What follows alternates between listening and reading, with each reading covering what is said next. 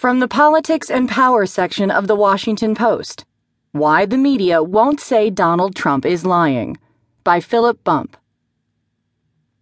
Just north of the campus of Ohio State is a bar called the Library. It does not take a college student long to recognize the utility of that name. A parent calls and asks where you are, and you can simply say, the library, letting your factual answer ameliorate any concerns about your deception, should you not yet be at the point of drunkenness where such concerns wouldn't even occur to you. Here's the question then. Is that a lie? It's factually accurate, yes, but it's offered to deceive someone else. In the estimation of Cicely Bach, a philosopher who wrote a book about lying called, cleverly, Lying, it's a lie. A lie, she writes, is any intentionally deceptive message which is stated. Stating that you are at the library instead of at a bar is deceitful and intentionally so. It's a lie. Redirecting onto another track will adjust the question.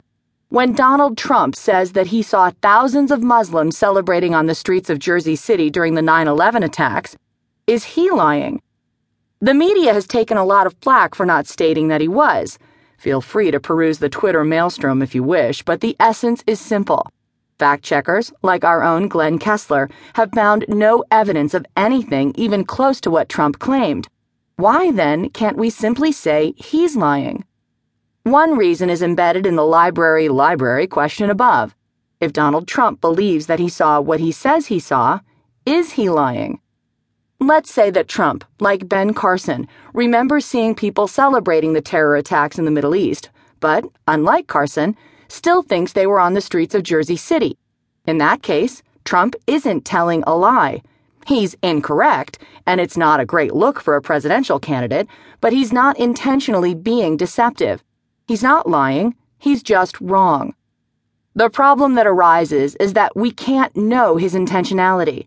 Unless Trump comes out and says something equivalent to, I was trying to deceive people, we can't say with certainty that this was his intention, no matter how obvious it may seem, and no matter how many times in the past we've wondered about his intentionality.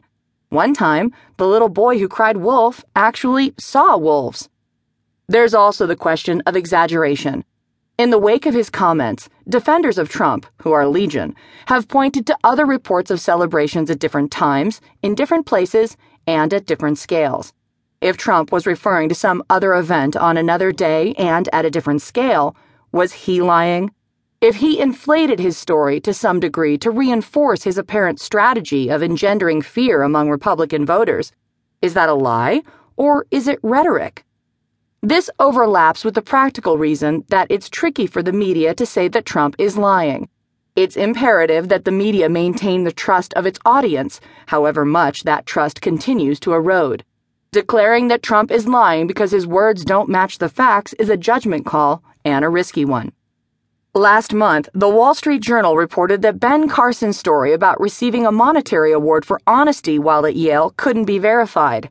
This was on the heels of other stories raising questions about Carson's famous biography and reinforced the idea that Carson has repeatedly made up portions of his life story. Carson blasted the media, cobbling together bits of evidence that weren't entirely convincing.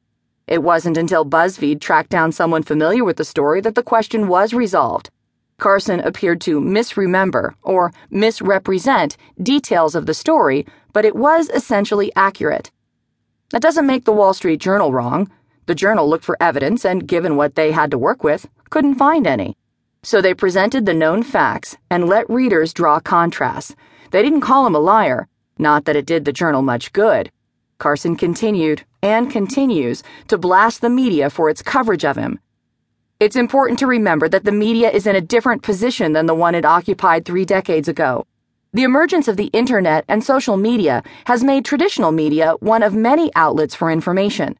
Candidates and their supporters can have nearly as much reach as, say, a newspaper. In that world, the word of a newspaper is often simply treated as one opinion in an ocean of them. That the media tries to present as fair a picture as possible, to use nuance in its assessments, has repeatedly been shown to be insufficient armor against attacks from those being criticized, their fans, and their allies. The media now has to contend with a subsection of the media itself determined to undermine the public's confidence